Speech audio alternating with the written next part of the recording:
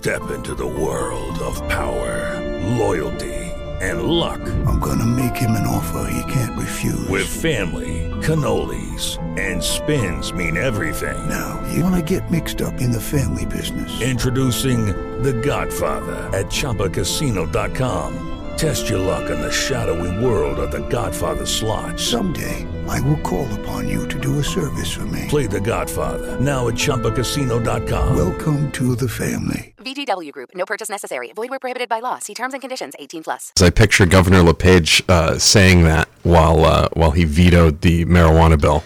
Senator Libby, how you doing? Doing fine. I know I'm here to talk about politics, but I'm not a fan of that Taylor Swift song. No, it's not just man. It's not just you. It's not. It didn't do a heck of a lot for me when it came through, but somehow it still hangs. I don't think you're going to hear it a ton much longer. Yeah. She's got other stuff. So that's good. Yeah, that's what they do now. If they release one that's a turd, what they do is they just keep flushing stuff through it. That's right. what they do. It's crazy. I mean, she can just go back to the Shake It Off style. I right. think, and recycle that. She'd do very well. I think we'd all like that. Yeah, I think that's probably what's going to end up happening. That they'll call it the retro hit or something when it comes back through. We'll talk a little bit about all the political stuff going on because, well, it is that time of year. Election day tomorrow. Now, what are your plans? Like, do you stay up all night? Is it an all-nighter? Like, coffee, donuts, whole nine yards, and just stay up and watch everything, even if you're not campaigning? Yeah, I'm definitely one of those junkies when it comes to election day. It's like the Super Bowl. It's like the World Cup. No vuvuzelas, though. Yeah. What's a little different, though, is I'm not on the ballot this year. So all of the stress, all of the burden is sort of lifted, and I don't have to deal with that. I can just kind of enjoy the spectacle. Next year is a different story. I'll be on the ballot. I'll be counting votes and running ragged till Election Day. But so, my heart goes out to all those candidates who have stepped up to run for local office, have put themselves out there, and are going through this brutal exercise in our American democracy. Legislature's been back in action recently. What have you guys been up to? I assume we'll start off with marijuana legalization. Yeah, we had a special session a couple of weeks ago, and there we took up a number of issues. One of them was a bunch of new regulations for the upcoming recreational marijuana market. So, of course, this was approved by voters at the ballot box last year.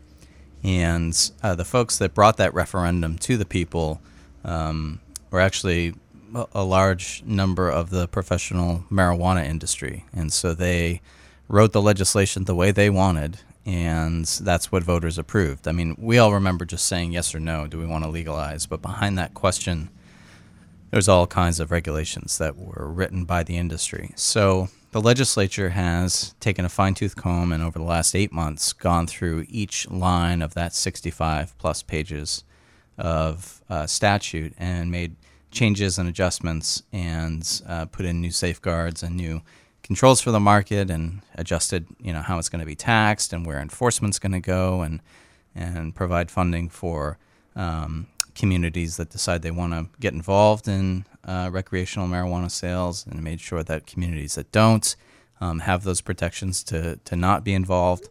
Pretty comprehensive effort, and so we passed that bill through the House and Senate, sent it to the governor's desk, but unfortunately a couple of days ago we got word that he vetoed that legislation, and when I read the veto letter, his main concerns are that there's lack of clarity at the federal level with respect to marijuana legalization in states.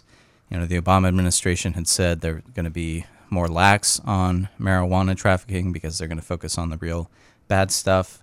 The Trump administration, though, hasn't really come out with a position on how they're going to treat this issue. So that's of concern to him. And then the second concern, I think, is just a philosophical opposition to this issue. And I have the same philosophical opposition, but I guess where we differ is that the people voted on this. They say we need to move forward, and so I think it's incumbent on us to move forward in good faith to establish regulations for the market. What's troubling here is that if we can't override the veto and put this new law in place that replaces the law that was drafted by the marijuana industry, what's going to happen is the marijuana industry law is going to stand, and in January the market is going to open, and the folks that wanted to have this market, who drafted the regulations are going to get exactly what they want, and that's concerning. Interesting. How much money gets? Is there like a financial impact on this? Is there a certain amount of money that gets lost by this not passing through by chance? Yeah, certainly there would be foregone tax revenues because we increased the tax rate. I think the initiative calls for 10% tax on the product, and the legislation we passed called for 20%. Keep in mind that tobacco is taxed at about 80%. So, I mean, we're not talking absurd taxation here. So that's an issue. And then, there's a lot of lack of clarity on how towns can go forward, either blocking marijuana from coming to their town or, setting up regulations to govern how the sales are going to go. And so there's a lot of confusion there and potentially a lot of legal issues and court battles and the like. So it's unfortunate. We are talking with State Senator Nate Libby. We'll have more with him on the way. Maine's Big Z, 92.7, 105.5. So that was fun. That was good times. That was not expected, I guess you could say. So workforce investment funding.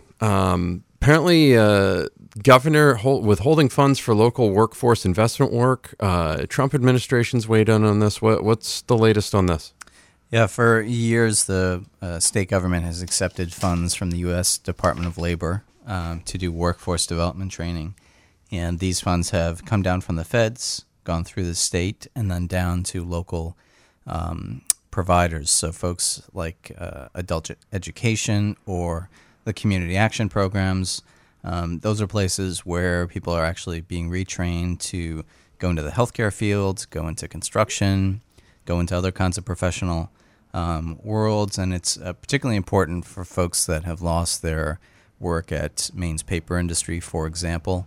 A lot of folks have been retrained using these funds. So the governor has told the feds that he is going to refuse the funds. He doesn't like how the administration within the state is going. He thinks that 4 entities giving out the funds should be consolidated to 1.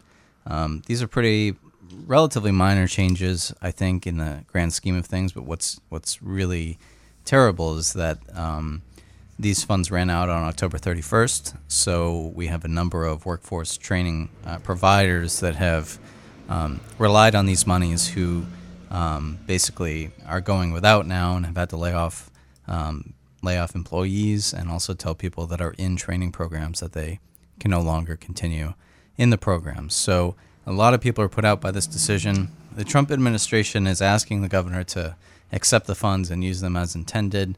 Those of us in the legislature who are concerned about this, trying to work with the governor to figure out what we can do to make him happy and allow the funds to be released. But this is a really strange one. You don't ever expect these kinds of things to come up, but real people are being hurt by it, and we're trying to figure out a way to undo the damage.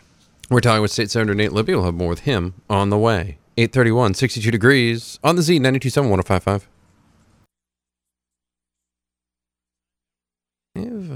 Senator Libby is hanging out with us this morning for his monthly visit on election eve. Ranked choice voting still hasn't gone away yet. Not that I was expecting it to, but it's still a thing out there. What's the latest on that? Yeah, this is another citizen initiative that was passed by the voters last year, and since the voters passed it, the Maine Supreme Court has weighed in and raised some concerns about its constitutionality. And so the legislature has been trying to thread a needle here about how to meet the concerns of the court and try to respect the will of the voters, but it's been very difficult to get 2/3 of the House and 2/3 of the Senate, plus the governor, to agree. So what's happened now is the legislature passed a law that would push out the implementation for 4 years of ranked choice voting. And if after 4 years the Constitution has not been amended to bring it into compliance with this law, ranked choice voting would go away. So it's basically a way to kill ranked choice voting and make sure it doesn't ever happen. So the governor signed that bill on Friday, and the folks that are really pushing for ranked choice voting announced that they're going to start collecting signatures to do a people's veto of this new law that pushes out ranked choice voting. What's interesting and complicated and frustrating now is that if the advocates are successful getting enough signatures to do a people's veto, it effectively puts a stay on this new law that we passed, the push-out law. And so in June, in the June primary, we're actually going to have our first ranked choice election in the primary for governor and any other primaries at the state level. But we're also going to have a second question on whether we still support ranked choice voting. So it's going to be a very strange situation. It's going to be very difficult for election clerks because they've got a very short window to create this new ranked choice system. The legislature has not appropriated any funding to implement ranked choice voting. And another strange thing is that all of the ballots are going to have to be counted in a central location, according to the initiative that was passed by voters. So you're going to have 420 some municipalities all shipping their ballots to, say, Augusta for them to be counted in this ranked choice format. And so it's going to sort of be like a statewide recount times a million. What could possibly go wrong with that? Yeah, I mean... What could possibly go wrong with that? Yeah.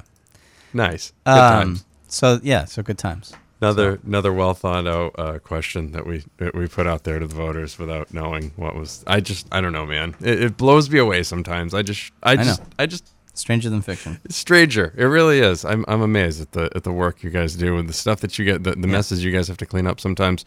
So I'm a supporter of ranked choice voting, but I am seriously concerned about this June election. Like this is not a good situation. No, it's not a good look either. And the advocates are going to get all upset with me for saying that, but that's the truth. Well, that's why you have, you put them to voicemail. That's what happens. That's what's going on. Let's talk a little bit about the Lewiston-Auburn consolidation. I'm just going to turn this into one big segment because I'm running behind because we've got plenty of time still, and it'll just make it easier that way. The consolidation, it's a hot-button issue. Everybody's in or out on the merger, it seems.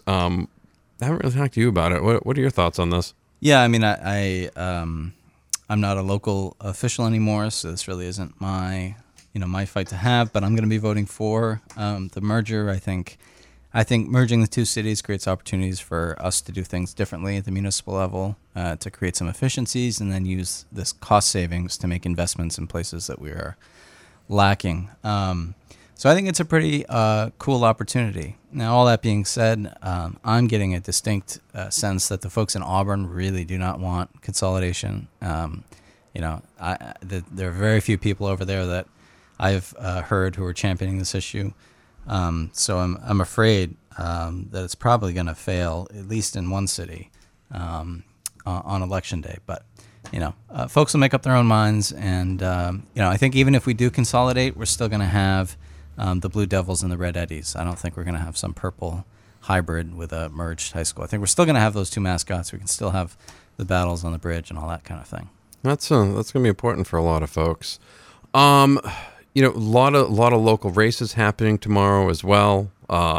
And anything out there for that? This merger thing is really kind of cast a. I don't want to say a pall over it, but it's almost been like a cloud hovering over all the local elections. Yeah, the folks that I've talked to who are running for various offices, they say this is pretty much the first thing that comes up in conversation with voters at their doorstep. I think for some it's a litmus test, whether I'm going to support this candidate or not based on my opinion of the merger. But I think others are more open-minded.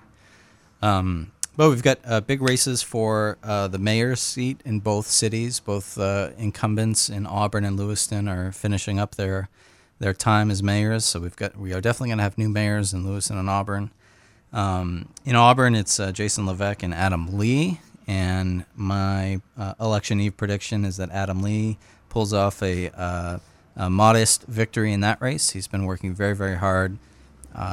Exceptionally skilled, has experience on the city council, really nice guy. So that's my prediction there. And then over in Lewiston, we've got a 5-way race for mayor, and Lewiston has a runoff system. So unless tomorrow Lewiston voters give one candidate 50% or more, we will have a runoff. And so my prediction there is that Ben Chin and Mark Kerr will finish 1-2, either of them in those positions, and then those two will go on to a December runoff. And I think Lewiston would be well served by having either of those guys as mayor. Talking with State Senator Nate Libby here on the Breakfast Club. He joins us for our monthly visit here. Switching to national politics here. Actually, you know what? Let me touch base on question number 2 about expanding coverage under the Medicaid program. Yeah. What do voters need to know about this? There's a lot of stuff flying around both sides here. Yeah.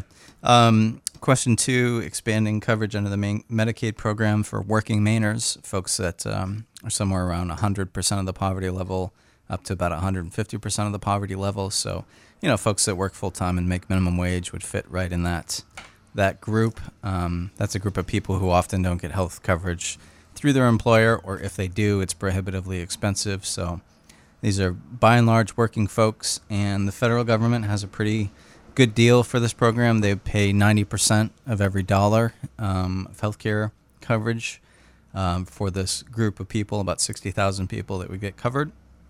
What's important to know, I think, is Maine's hospitals have come out in support of question 2, voting yes on question 2. Every nurse that I've talked to supports question 2.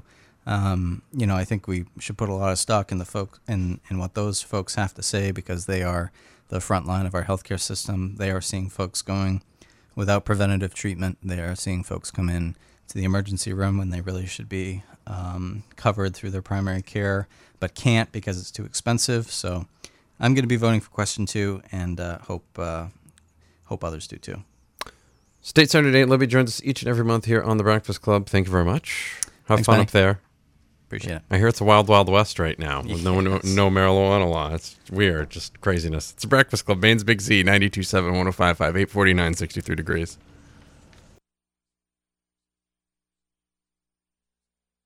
With Lucky Land Slots, you can get lucky just about anywhere. Dearly beloved, we are gathered here today to... Has anyone seen the bride and groom? Sorry, we're here. We were getting lucky in the limo and we lost track of time. No, Lucky Land Casino, with cash prizes that add up quicker than a guest registry. In that case, I pronounce you lucky. Play for free at LuckyLandSlots.com. Daily bonuses are waiting. No purchase necessary. Void where prohibited by law. 18+. Terms and conditions apply. See website for details.